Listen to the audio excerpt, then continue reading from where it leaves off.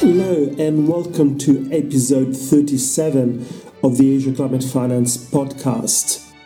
I'm Joseph Jacobelli, your host.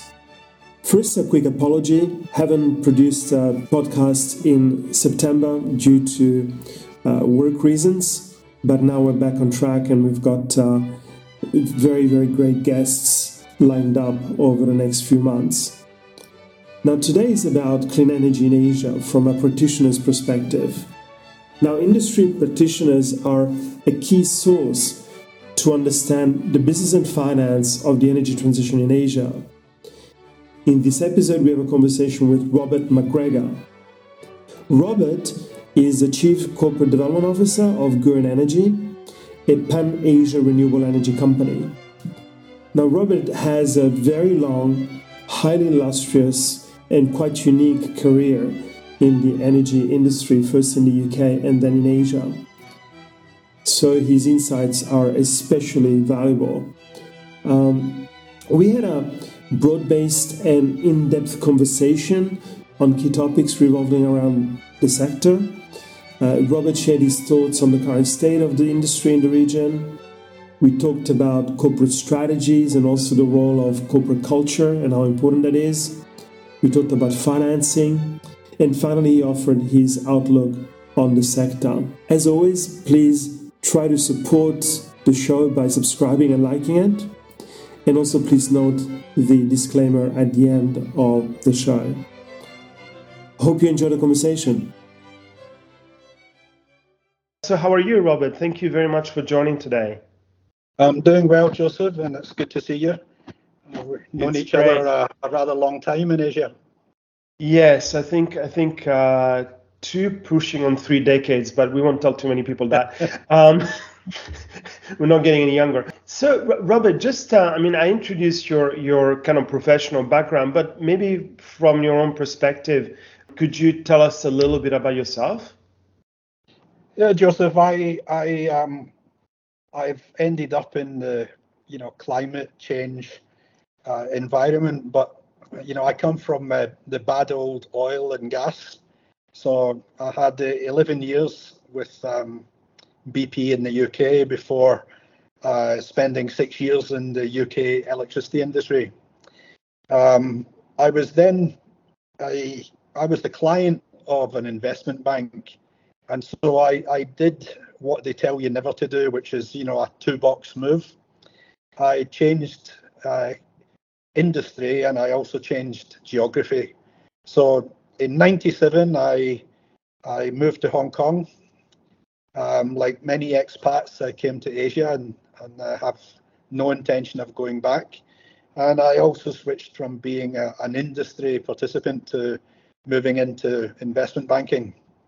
So I had 13 years of investment banking in Hong Kong, 4 years in Singapore. I was a partner with Actis. And then having undertaken the IPO for Aboitiz Power in 2007, my friendship with the CEO of Aboitiz at that time, Munshi Aboitiz, led to me joining the group. And I was with Aboitiz for 2 months until July of this year, when I moved once again from Manila to Singapore, and I've taken up employment with Gurun Energy.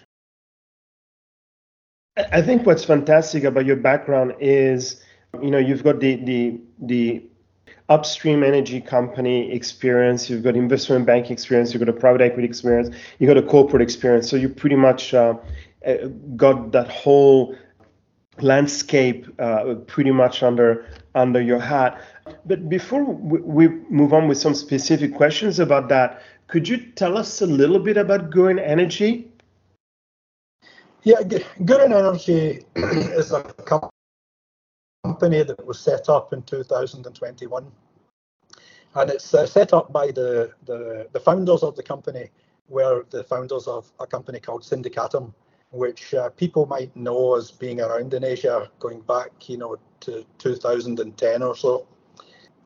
The company is now backed by Infratil, which is a listed entity which has a number of renewable energy platforms and Infratil is backed by HRL Morrison, which is a large fund based out of New Zealand. So Gurin is headed by a climate change activist, a very active person who also does podcasts, dare I mention it, Joseph. So my CEO is Sad Razuk, and he's a very passionate advocate of renewable energy. That's great. And in terms of Gurin, what is their kind of geographical focus, or is it global, regional, Asia? Yeah, it's a regional company. And the company is active in Korea, Japan, Philippines, Indonesia, Singapore, Malaysia, and Thailand. So one of the things which might surprise people about the company is if you do research on it, it has a level of financing which would not appear to indicate that scale of market coverage. But basically the shareholders have encouraged the founders that, if you're bringing viable opportunities to the board and we're interested in it, then please continue to do so. So I think my impression, having only just joined and been there 3 months, is I think they punch above their weight. Just one final question about the background, because actually I have a lot of questions, but I'll just one last question. In terms of the focus for Gurin, I noticed that a lot of companies or funds tend to either go just developed Asia or developed countries, or just go emerging. But you just mentioned both Korea, Japan, as well as Indonesia, Philippines, and Thailand. So there's no specific kind of parameters in terms of whether it's emerging or developing. I think that the primary products for Gurin are solar and battery energy storage. And so between those two product areas, Gurin has managed to find viable leads of interest to the group without necessarily splitting the market into what's traditionally been a North and a South Asian split, for example. They also had activities in India at one point, particularly through Syndicatum, but at the moment not focusing on the Indian market. But it would have been a market that we could equally have considered, in all honesty. Right. I'm going to go back to this developed and developing Asia comparison in a bit, but I will move on to talking about specific markets. I think one of the things that I mentioned earlier that you have, Robert, and very few people have, is an incredible, rich geographical experience, and also, if I can put it this way, sectoral experience. The investment banking, the corporates, et cetera. So, from that perspective, looking at, and we're not talking about the history of clean energy in Asia over the past 10, 15 years, but what are from your perspective, some of the key developments or key landmarks that you've seen in this part of the world over the past 5 or 10 years, and where are we at right now? Yeah, I think my observation, Joseph, is that on the one hand, I'm surprised by the rise in renewable energy and the head of steam which has developed. But on the other hand, I'm also observing that despite, for example, the very large numbers involved in China's fantastic investment in renewable energy, I think in terms of megatons of CO2 output, I think China's still probably double the US, which is the next largest. And so, when you point to statistics, you can see China's investment in thermal coming down tremendously. And despite that, they remain, one of the most massive investors in renewable energy. So I think China is a unique market in many ways, and unlike you, I don't have a language capability, so it's not a market I tend to focus on. I've always found China hard, Joseph, because it's hard to sit in meetings and have someone give a 15-minute answer, and your translator around and he says no. So, so I avoid that. But I think another observation I would make is I think there's a battle going on at the moment, and it's between coal, which is proving to be very resilient to the rise of renewables and the opprobrium against coal as a fuel. It still continues to be on the increase. I think especially say in Indonesia.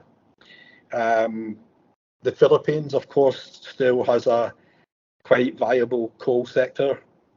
And I think, even though the banks have increased the extent to which they're not prepared to finance companies invested in coal, there's a dilemma for the governments of the countries which do have a dependency in coal, and that is, how do they make commitments towards a net zero and the introduction of renewable energy without damaging their aspirations for GDP growth? And I think one of the comments that I frequently came across during my time with Aboitiz was the developed markets in the West really were able to build their economies on the back of industrial revolutions that used a lot of coal and thermal power, and now there's a drive to take that away from the emerging markets, which are obviously an earlier stage of evolution in terms of the GDP per capita that they're trying to seek. And I think it's one of the reasons why there's a slowness to completely have a kind of revolution in renewables in Asia, and there's a slowness to change away from coal. Now the other fuel I haven't mentioned yet, which is also involved there, of course, is LNG. And increasingly people talk about an energy transition, and the transition that they're talking about is to reduce coal, but to get the benefit of thermal technology through LNG. And I think if you speak to people, like, I think Joseph, that my beginning in life was I'm a chartered chemist. If you speak to people involved in the chemistry of LNG, then along the supply chain there are leakages, and many people argue that the carbon footprint of an LNG plant isn't saving anything at all over coal, and that in fact the release of methane is more deleterious to the atmosphere than coal. Nevertheless, because of the need for baseload capacity, people were looking for LNG. But because of the pricing of LNG, it would mostly have a role in mid-merit in most of the countries, especially if you already have the baseload of coal. And that then raises the dilemma that supplies of LNG come in sizes that probably suit plants which are like, more than 1,000 megawatts up to 1,800 megawatts. But the need in a particular market might be 600. And so especially in some of the Southeast Asian countries, it's hard to develop the logistics to make the LNG market work, because you almost need a bunkering type facility where you can break the bulk cargo and supply smaller plants. And at the moment, I think the economics don't justify that, and so I can't see it happening. So the larger LNG plants are likely to come in to replace, for example, in the Philippines, the replacement of the plants reliant upon the Malampaya natural gas field. So you've got coal, LNG, you've got renewables. I think that there's a massive complexity that combines the energy needs with the government requirements to keep funding GDP, and also to try the best to look for ways to, increase the use of sustainable fuels. Or provide sustainable energy, should I say?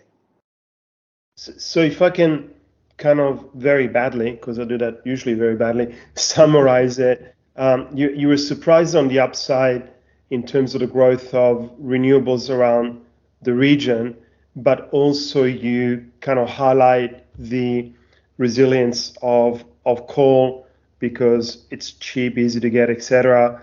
And that's kind of preventing coal-fired plants from disappearing quicker. And then there's the role of gas, natural gas, LNG, which is still, a fossil fuel, but short term you can't get rid of it. Is that kind of the appropriate summary of that?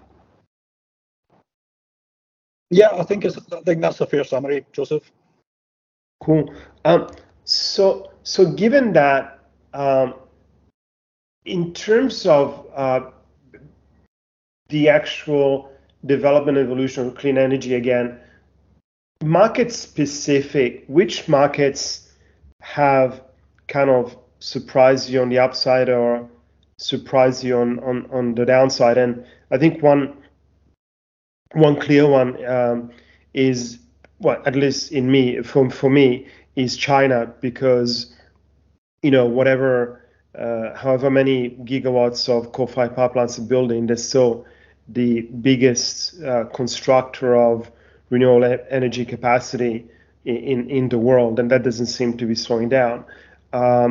But in terms of just picking on some of the Asian markets, which ones have kind of surprised you on the upside and which ones have surprised you on the downside? Maybe I can pick a couple on the upside. I think Taiwan and the success that Taiwan had on offshore wind was, it was a surprise to me, but that partly, Joseph, could be because, for the same reason that I'm not following China closely, I don't follow Taiwan closely. But, when I saw the success they had achieved, the early success, I think now they're beginning to hit some headwinds, and I think probably the offshore wind investment globally is facing some headwinds at this time, but Taiwan was a surprise. I think also the way that Vietnam came out the traps all of a sudden and had this huge upsurge in both wind and solar. That was also a surprise, and it was a surprise for a number of reasons. It was a surprise because you didn't really have security of supply. You were exposed to the threat of curtailment, and you were highly unlikely to be given project financing without a parent company guarantee. And despite all of that, it was a massive success, and massive, investment was put into the country. So I was surprised at the speed at which Vietnam achieved that. Now, I think some of the investors in the market are, now finding that that they have taken on risk.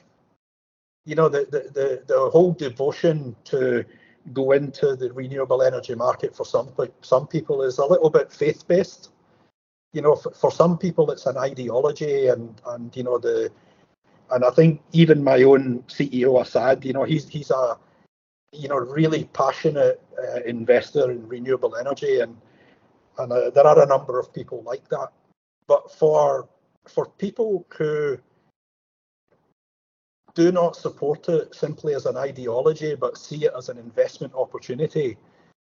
So, the people that crank the numbers real hard, once you get into Vietnam, there are ways to mitigate your risk, but, it would be incorrect to say that you're not facing risk. So those were the surprising ones on the upside. On the downside, I think, I don't mean it that I'm disappointed in the market, because I'm not disappointed in the market because I didn't expect too much. But I always find Indonesia a frustrating market for any investor. I think it was the first country in which I had an advisory assignment when I came out in '97, which was a very exciting period when they had the financial crash and a change of government. And many of the policies that existed at that time and the practices are still prevalent, with the dominance of the state-owned entities, making it hard for an IPP environment to fully develop, especially in the renewable sector. I think there's massive potential for Indonesia to turn that round, and for me, it's a question of just being able to put the correct implementing rules and regulations together that would allow that to happen. But that's easier said than done, because of the different vested interests of the investors, whether they're foreign, whether they're local, the rules and regulations that apply at government level, and then of course the dominant presence of the state utilities. So Indonesia is only slightly frustrating because it seems like a country that has the ability to do much more, and it could do much more if it wants. Now, on the other side, it's also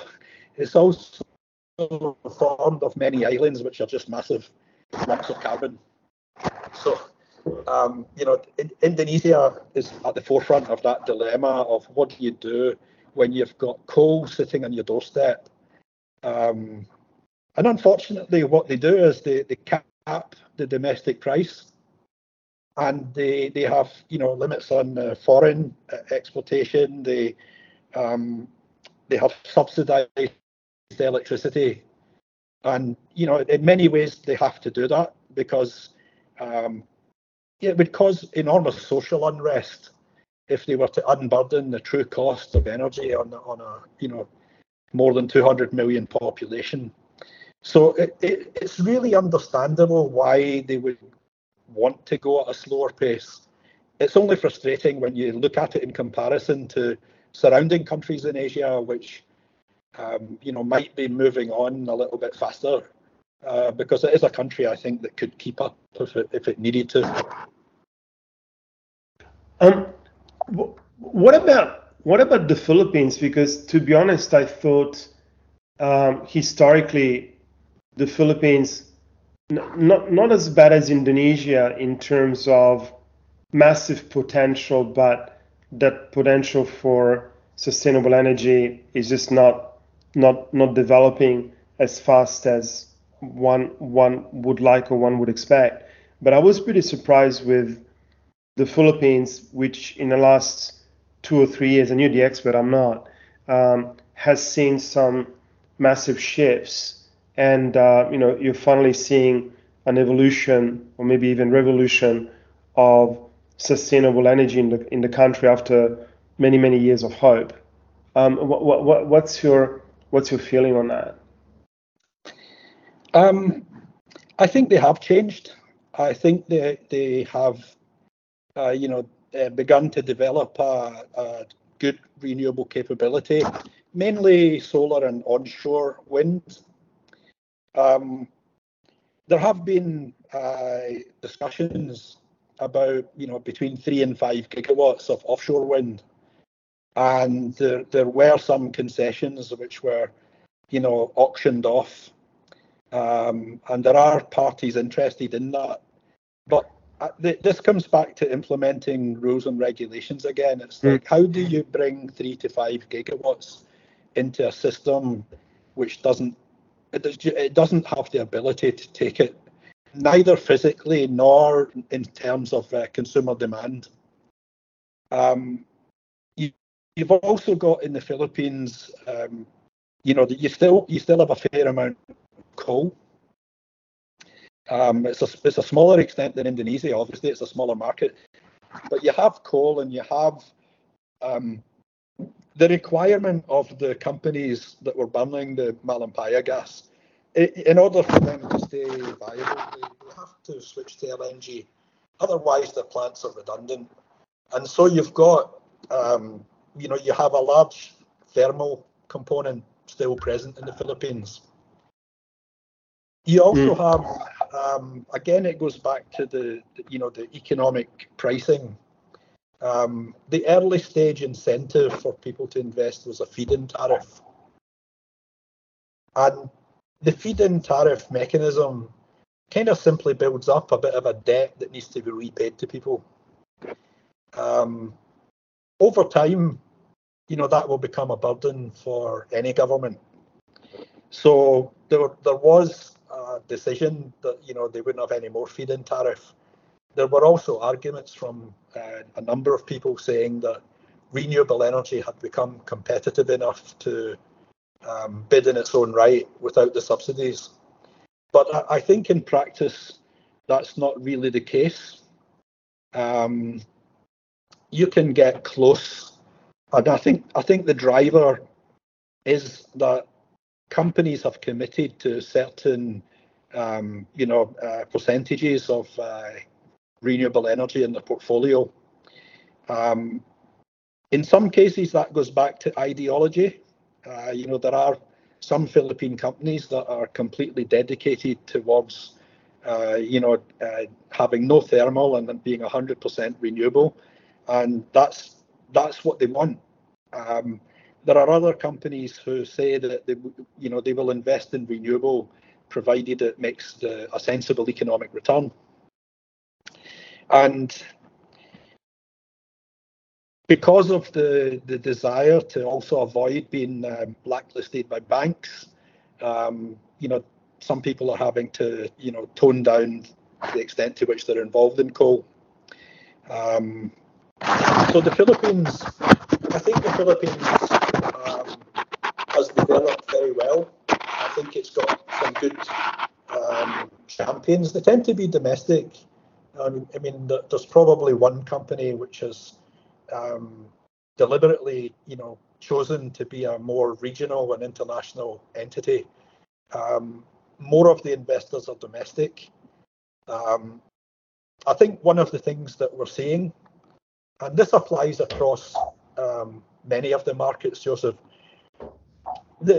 when renewables very first came out, it was the renewable arm of either an oil and gas company or the renewable arm of a utility company, which were kind of the first people that got into the space.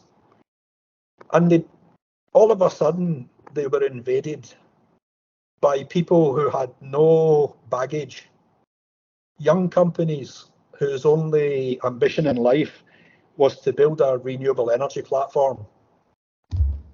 And I think that over the piece, to a large extent, the newer companies, the newer names have displaced the traditional names. It's a bit like the stock market. If you go back long enough, it was based on physical assets, and it was the big petroleum companies, etc., that dominated, the top 10 of the FTSE. And that's all been displaced now by, the data requirement. And I think we're seeing the same thing in renewable energy. And part of the reason for that, I think, is that the barriers to entry are not as big, because, people can get into solar in a way that you wouldn't necessarily easily get into a big utility, investment in coal or whatever. I think also, though, there's more agility and more innovation shown by the smaller companies. They don't they don't come from the rules, and hence they're not bound by the rules. So I'm not saying they break laws or anything. I'm just saying that they don't have a systematic way of working, which is anything like a utility or a large oil company. They're much more flexible. They're much more entrepreneurial. They're much more brave, innovative. So one of the things I'm finding, for example, with Gurun, is all of those characteristics are present in Gurun. They are. If you're a developer, you're a kind of pioneer. You're like an explorer at the frontier. So you are taking risks in some parts of the market which don't necessarily have all the rules in place. So if you're not a developer, you might say, I can't build my spreadsheet model because I can't forecast X, Y, Z in my spreadsheet. And a developer might say, sort of build it and they will come. They're more prepared to think physically about the provision of the energy, and they'll get the land and they'll get the panels and they'll, get the right pricing for the customer. And they're prepared to move. They're prepared to go take the chance that maybe a more systematic company that's a bit older, they would have a greater difficulty in ticking the box for the investment because they can't see the future. To piggyback on that a little bit before I kind of kick off talking about the financing of renewable energy, isn't it also the corporate culture issue? Because as you mentioned, in the early days, you had renewables was basically investment by the certain subsidiaries of oil and gas companies or utility companies, but the approach from these traditional energy companies was just a traditional approach. So they would look at a solar, I don't know, 50 megawatt solar utility scale power plant in the same way as a 2,000 megawatt coal-fired power plant. So the whole process and due diligence and investment review, etc., was incredibly cumbersome for such a small investment, right? So isn't it also that these newer companies, their agility and their innovation also comes that they don't have this cultural corporate a fossil fuel corporates culture, if that makes any sense? No. Maybe I can give some practical examples. When I came into Gurun, it's an out-and-out development company. It has more characteristics of a startup than a traditional utility company. Right. And we have a meeting every Monday. And when we have that meeting, we don't get asked what's your plans for the month or what are you working on and where will you be by November. You get asked what you're going to be doing on Tuesday, Wednesday, Thursday, and Friday of that week. And so there's a difference in terms of I'm not interested in knowing sort of your long-term strategy. We already said what we want to go for. I want to know whether you're acting on it. So, if you said I want to do solar in a certain country, the first thing you're going to have to do is get the land. No land, no project. So, what are you doing tomorrow to get that land? What were you doing Wednesday to get that land? What were you doing Thursday to get that land? There's a complete different emphasis. Like if you need to see someone, it's like pick up the phone, find out when they're available, do it now. And there's no kind of slowness. Things don't work in like 2-week cycles. It's by the day, and it's activity based and it's results oriented. In previous companies, I've had investment committees that were maybe once a month. In Gurun, we have them every 2 weeks, and the format's a bit slightly different. As I said before, in certain projects, you make your best estimate and you put together your financial model, but right. It's like I think the difference in approach would be, it goes back to that pioneer versus spreadsheet based investor.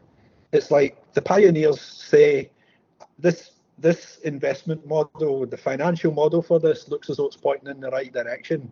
Let's go. And maybe the non-pioneer sort of has a greater belief in the spreadsheet, has a greater play on the decision over the investment, whereas the spreadsheet's a guide to a developer, and it's kind of a, I don't want to call it a god, but some people rely on the spreadsheet fully to give them the answers yes or no. And I'm finding that in Gurun, don't get me wrong, they use spreadsheets as much as anyone else I know, and they've got outstanding corporate finance capabilities. But they also have a developer's approach to judgment call. And I don't think that what they're doing is necessarily unique. I think it's something that you would see in other companies of a similar ilk, or even some of the developers that are a little bit bigger. I think that's just one of the differences between people coming from a more corporate background and people who have come from a startup platform environment. Mm-hmm. But again, there's corporates, and I mean, my own personal experience, not to mention any particular company, is that if renewables is a smaller investment, you need to be a lot quicker, especially there's only so many good projects, quote unquote good. So if you don't move quickly, so if you approach it in the same way as an oil gas company approaches a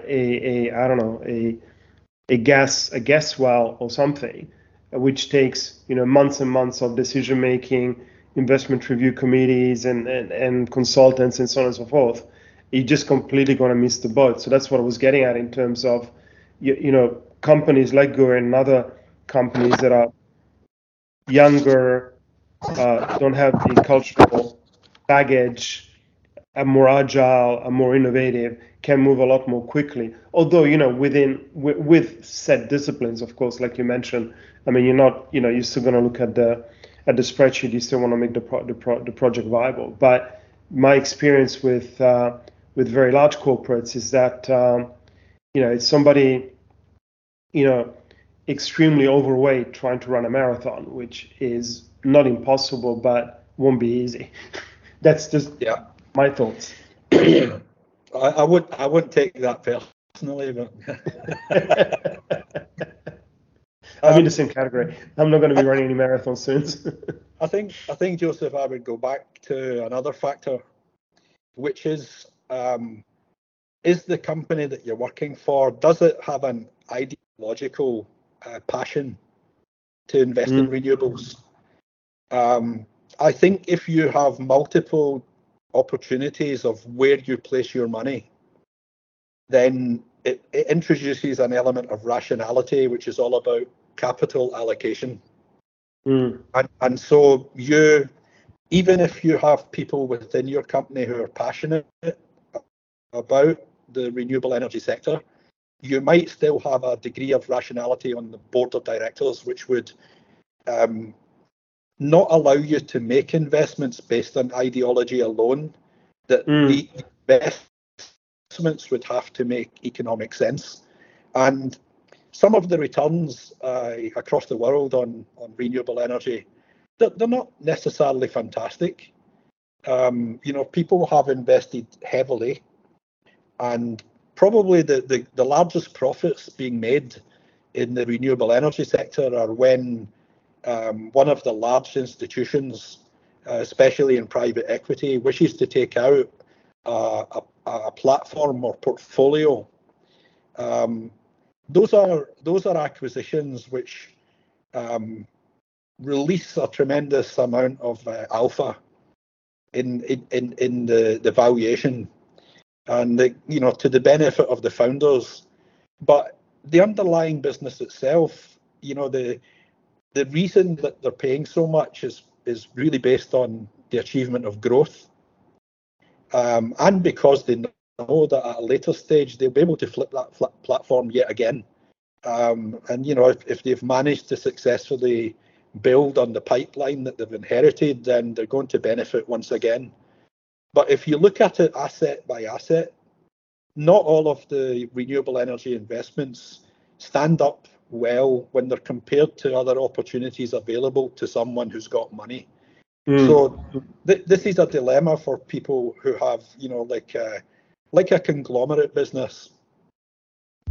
It has to think carefully about the best place to put its money, because the value creation for its shareholders might not come from that sector, which is also a reason why it's not every conglomerate can achieve the sort of scale that an independent renewable energy business can, because they're not making decisions based on arguments about capital allocation. They might only be arguing about which countries in which to allocate the capital, but if they've decided that solar, wind and battery energy storage are the future of the company, their entire purpose is motivated in that single direction. So they have purpose, and they have drive, and they have a belief. And usually that belief goes towards, when I say ideology, I mean that people feel passionately about climate change and about sustainability, and about the damage that's been done to the natural world by the rise in temperatures and the melting of ice. So there's a reason why some people go at it with with real passion and drive, and why others are more inhibited by the need to be rational. So we've looked at some thoughts on the renewable energy markets in Asia. We talked about corporate strategies or the role of corporate culture, and all of this obviously needs to be financed. So we do need to talk about the green financing or sustainable financing of all of this. And if I can break it up into the equities world, the kind of corporate bonds world, and commercial bank loans. So on the equity side, I think it's pretty simple. There's still a lot of companies bulging up, so to speak. So they're still too small to list, and also the global equity markets haven't exactly been going through the roof, especially the Asian ones. So I guess IPO wise, we'll probably see more kind of IPOs coming through, in the latter part of the next 5 years, as opposed to the early part of the next 5 years. I don't know if you totally agree with that. And then, but then on the bond side, I see that keep on booming. It's a great way for renewable energy projects, renewable energy companies to finance their growth. And then finally, we can talk a little bit about both the commercial bank lending in Asia, as well as some of what the multilaterals are doing, or should I say not doing, or should be doing but are not doing. Yeah, what are your thoughts on all of these extremely humongously big topics? Well, first of all, I think that the renewable energy is able to attract finance from any of these product areas. I've not come across restrictions or reluctance. For people who are pure play renewable energy committed, I think, for example, someone like ASIN has shown that, as an entity separate within the Ayala conglomerate, they are, they're able to raise money by a number of different means, and I think that's typical of the market. I don't think there's any illiquidity, and there's no illiquidity whether you're local and international. On a local basis, one of the limits could be a single borrower limit from certain banks. But I don't think that would ever be threatened by solar energy investments, because I think a very large couple of $1 billion for a thermal project might cause an SBL issue. I don't think renewable energy would cause any upset whatsoever. And I think you therefore have the choice of the market you want to tap into. And for the Treasury Department, I think that just becomes then an exercise in the diversification of its various financing sources, so that it's got a mix of foreign and local currency, and a mix of bonds and term financing. On the project financing market, probably one of the challenges is there's still a kind of, it feels almost like an old-fashioned desire for certainty. And the certainty is either in sort of irrevocable sort of PPAs, or a parent guarantee. And I think one of my observations of project financing in Asia, in particular, is maybe a bit of a reluctance to take much risk at all, actually. So, for example, I think that's why so many of the projects in Vietnam were not project financed. They were not non-recourse. There were one or two projects which managed to receive money from Vietnam banks, likely to have been relationship driven.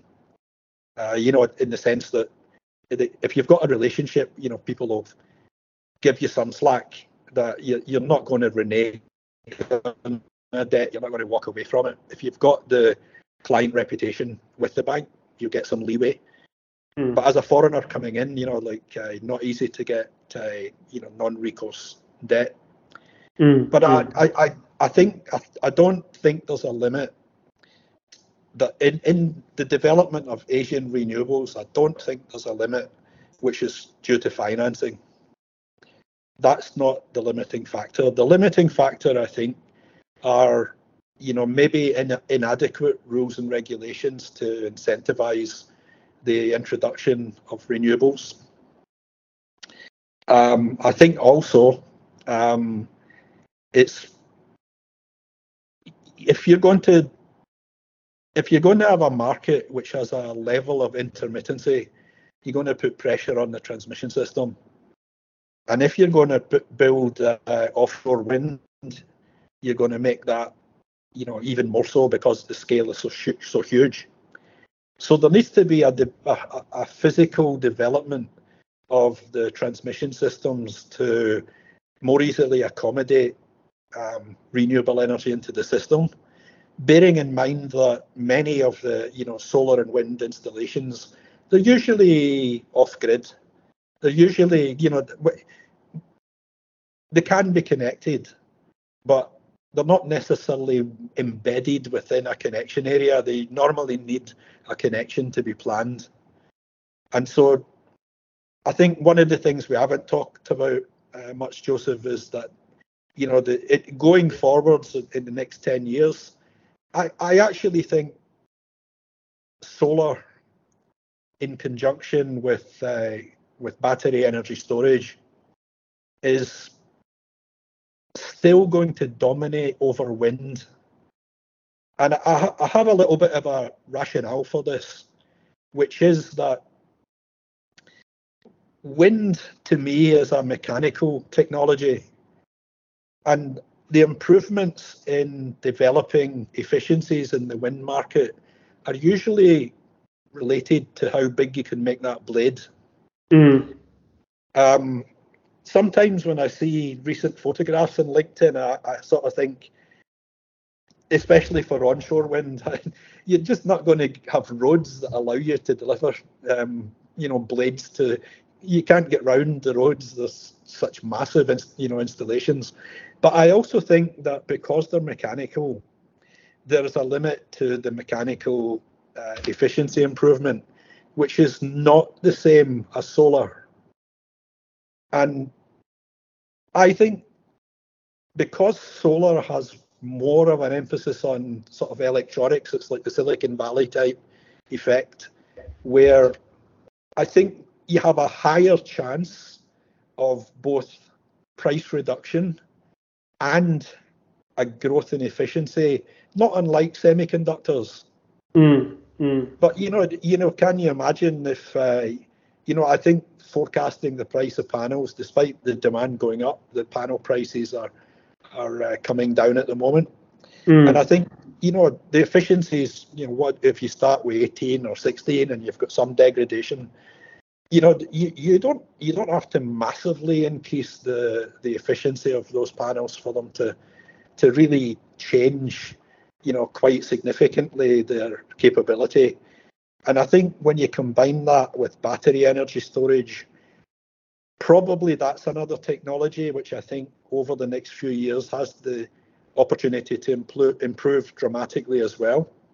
To me, what we're looking at the moment, it reminds me of the famous picture of I think it was a couple of 100 kilobyte IBM computer being loaded on a van that was about the size of a wardrobe. I think the watch you're wearing has got more computing power than this computer had. And when you look at the developments in the electronics, I kind of think battery is a very nascent stage and is yes. It's a useful technology at the moment, but it could become very useful if there was ever a revolution in the technology of battery energy storage, it would have such a magnificent effect on solar that it would change the capability of solar to, displace a lot of the thermal plants. Before I pick your brain again about the kind of the outlook side of things, going back to the current state of financing, what are your personal thoughts on multilaterals? Because entities like the ADB, AIIB, etc., are supposed to come into some of the markets and help investors de-risk those markets, by loans, etc. And they keep on saying they're going to do more of that, they're going to be more aggressive, etc. But it's been a lot of one step forward and two steps back as far as the track record is concerned. Do you see that changing, or that is changing right now? Because there's been a lot of rhetoric from these banks, or you think that that's not going to really that there hasn't really been much change in their attitude? I don't think I've seen a change in capability rather than attitude. I think the attitudes have changed, and I think the appetite for the multilaterals to want to be involved is positive. I think their capability to find the best way to enter the markets is still frustrated. I mean, the multilaterals are really, they're tremendous bureaucracies.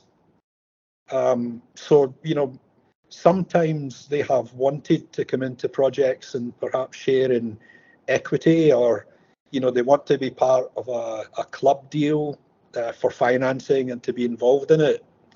And I think I'm being general here, and so I know that there would be specific examples of tremendous success, but I think my general impression has been that the involvement of the multilaterals has generally slowed up the ability of people to get transactions. And if you go back to our earlier comments, Joseph, on agility, innovation, fleet of foot, ability to move at a faster pace. It's exactly what you don't need in the renewable environment, which really should be moving.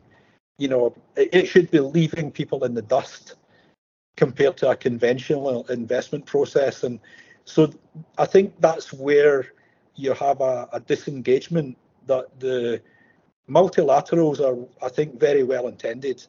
I think some of the plans they come up with are well intended, but when they do participate in the projects, that quite frequently I'm hearing that they're unable to, keep up with the pace of what a developer might want to do. I think they also probably are more risk averse than many of the people involved in the green energy environment.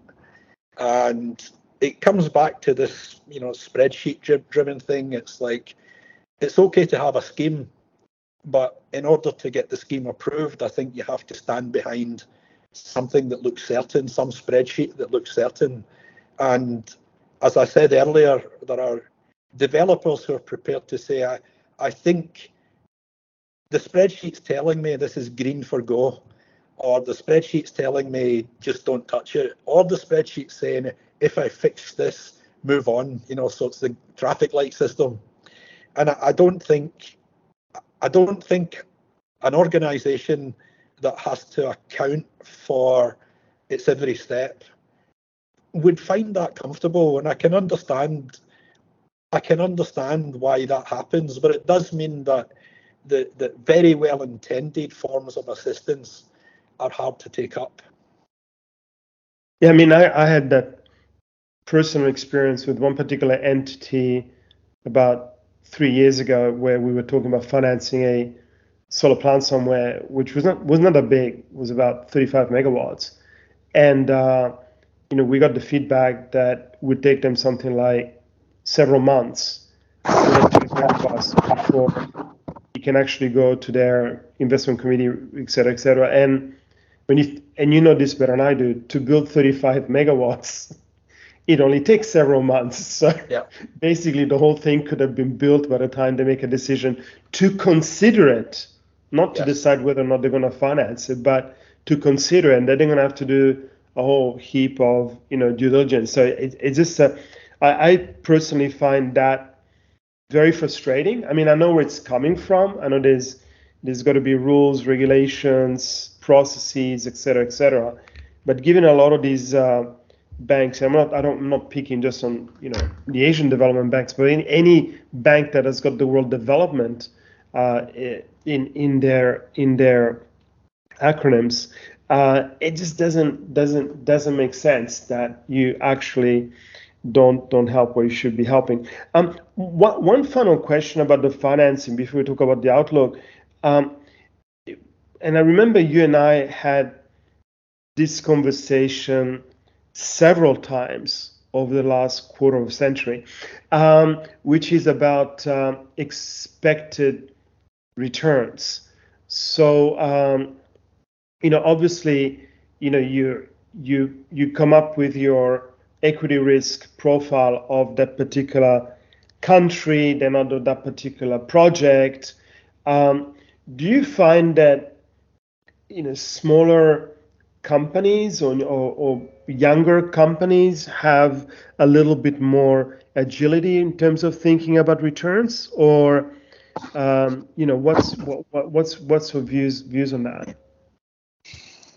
First of all, whether you're large or small, I don't think I've really seen. Well, perhaps let me take an exceptional case.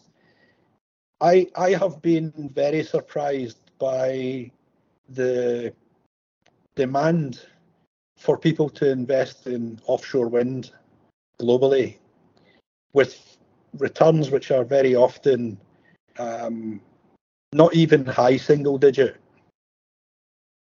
And that to me is is counterintuitive, because surely to goodness offshore wind must be a difficult thing to construct and to design, plan and construct, and yet you've got companies that are prepared to go in and invest heavily in that sector. So that surprises me. I think there's a difference in return expectation whether you're buying or building. So, say for example, a company that's building greenfield plants might be more looking for a mid-teens return in the current environment. But you know that if you were involved in an acquisition process, you're obviously going to be quite a bit below that. And those return levels apply to most companies.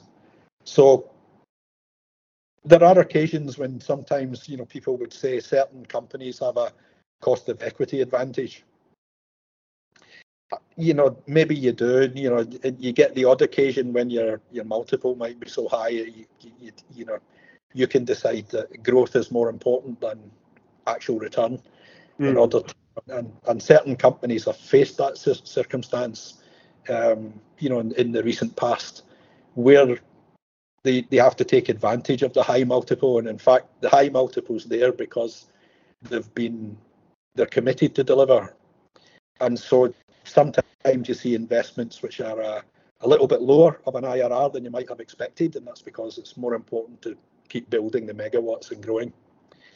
But in general, there's the kind of risk-free rate plus, an equity risk premium of anywhere from 4 to 7.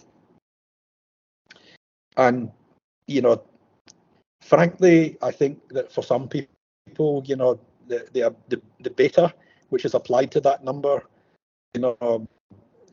it varies, I think, depending on what you've already got, what your capability is. For some people, it will be above 1, and if it's your bread and butter, some people might just say it's like 0.5. Anybody can build solar, and it's easy, and just get on with it. So I don't think it's easy to predict the returns. One of the things I always found in an Asian auction was that no matter who won the auction, they were always accused of overpaying. And and by definition, if you're the winner, you overpaid versus everyone else. So there's an element of truth in that. But also, it's the reason why I actually am aware of people who are very wary of winning an auction, because their future promotion in an organisation might be dependent on the financial performance of that investment they've just made. And so losing by a small amount means you were rational and careful in your bidding. Winning and then not being able to deliver the IRR is dangerous for your future career. It's a very, very good point. Shifting the gear to the last bit.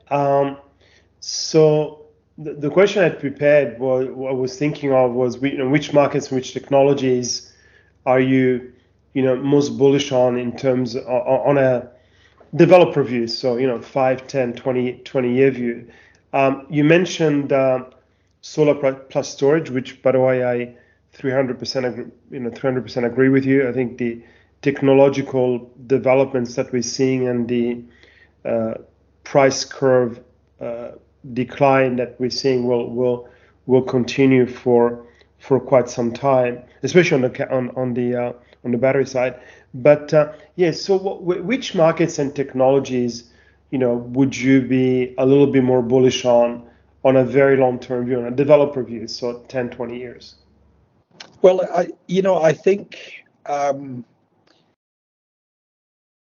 probably up till now, Joseph, there's I think you can pull out any statistics you like, but in terms of how people feel about renewable technologies, I don't think there's really much differentiation between solar and wind at the moment. And people are by and large neutral to whether they get involved in one or the other. Now, I just have a feeling some of the things that you're seeing in the UK at the moment, the resistance to the onshore wind, for example, not in my backyard. I think also, how much offshore can you build without affecting migratory birds, fishing, naval access? So where does the offshore wind, really end? When you look at solar, I think that one of the arguments that people have against the growth of solar in the Asian markets is that you're usually using up land which might be agricultural land. And so, we spoke about the Philippines earlier, and, part of the difficulty in the Philippines is land conversion. So you have people saying that, how is it possible to continue to develop solar so expansively over, green areas, over land which might have been able to have been used for food production, and especially in a world of growing populations? How do you wrestle with that? Now, one of the things I've observed of late, and which we've also been looking into, is the sort of agri-solar type environment where you might be able to still allow the sort of livestock.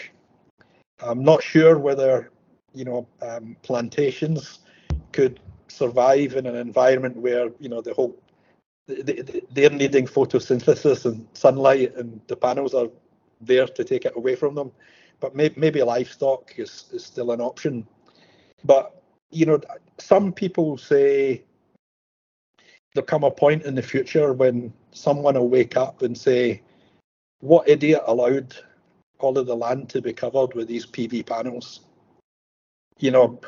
Because it's going to look like something out of a Terminator movie at some point, with massive tracts of land, especially from satellite, going to be covering the area. But it's why I think improvements in technology should reduce the size.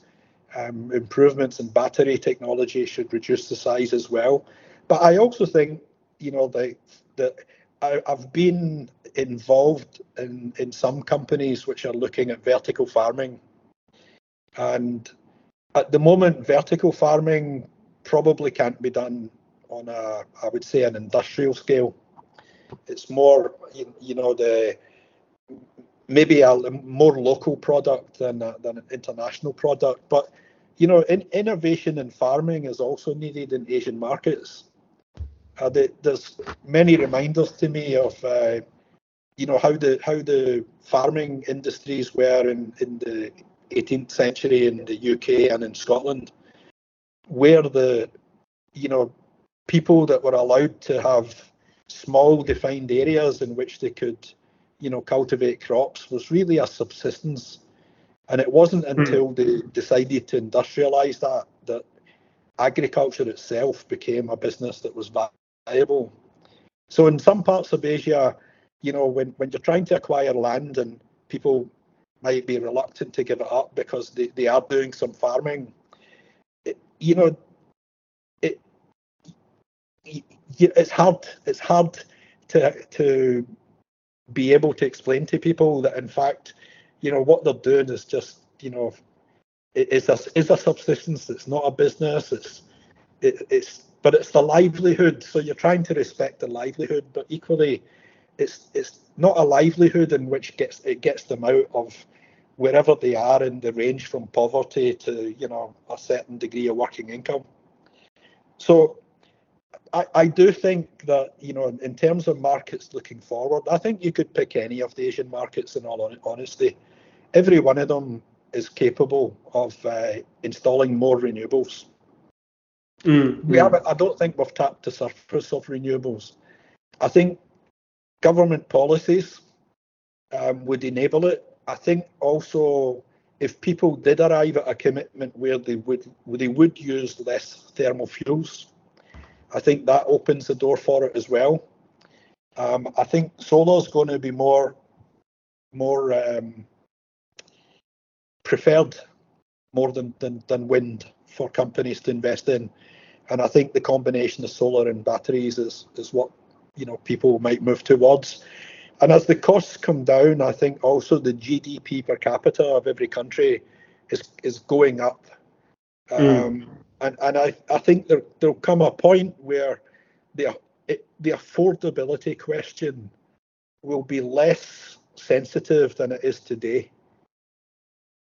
For Indonesia, can't reduce those subsidies at the moment. For the Philippines, can't move prices too hard and fast. You can't just cut the baseload power, which is cheap, and replace it with more expensive renewable energy. And despite some of the claims made about, there are people who hit the headlines in the Philippines that they can compete with coal and displace it, and the practice hasn't come out, Joseph. People have not been able to follow through on that, not to the scale required to allow any material change in the constitution and mix of the energy mix in the Philippines. So I think just generally, I think the features of the Asian market that I find are every one of them is growth oriented. The GDP per capita is growing across the board. The mentality of the people in every country is positive towards improvement. There's nobody running around trying to work out how do we become more efficient? How do we cut the cost in order to make something more profitable? There's nothing like that. People are throwing money at things because they want to, they're looking for double, triple, quadruple what they can do. And I'm seeing more and more signs of a drive towards, innovation, agility, venture capitalism, and more and more electric vehicles, more and more solutions to the motorcycle deliveries, and I just think that in the decades to come, I think Asia stays still at the forefront of the center of the growth of the world, because it's coming from a lower base and it has plenty to go. And you only have to look at Korea as a tremendous example of that. If you go back to, I think, 1965, Korea was a tremendously agrarian society, and in a tremendously short time scale, Korea and Singapore, probably two of the most developed countries in the world in terms of the sophistication on the electronics and the manufacturing, innovation and the use of technology. So that's why I came to Asia. That's why I'm staying in Asia. That's why I'm enjoying Asia and I'm loving the job. And I think what Assad has given me through Gurun, Joseph, is an ability to serve some penance for the bad boy I was as a youngster in the thermal electricity industries and oil and gas. Well, I totally concur with your comments on Asia, and so much so that I actually wrote a whole book about it. How Asia is the center of the world when it comes to the energy transition and in terms of potential. This was an absolutely fantastic conversation, Robert, as always. Never disappointed. Can I ask you maybe for some final thoughts and conclusions and takeaways? Maybe I could give you some personal takeaways more than anything else, Joseph. Sure. I even as late as 2019, I was working on coal-fired power investments, and I think COVID was a little bit of a break in everything. A bit of a hiatus in everyone's life. A lot of old habits were, broken. Things like going to the office, things like flying, getting around the region for me was broken. I think, as I said to you earlier, I took the opportunity to do something I was passionate about, which was to get a master's degree in Scottish history. But one of the other things that developed for me through that period was a growing desire to be involved in renewable energy. And it's not, in my mind, it's not completely an ideology. It's not the same kind of faith-based, passionate driven as, some of my peers and colleagues, but it's more based on the fact that I probably come towards it more on two things. One is sustainability, and one is on the fact that, you if you travel, you can't help but notice the difference in flights. As a small example of climate change, the degree of turbulence on flights now is nothing like what it's way beyond what it was 20 years ago.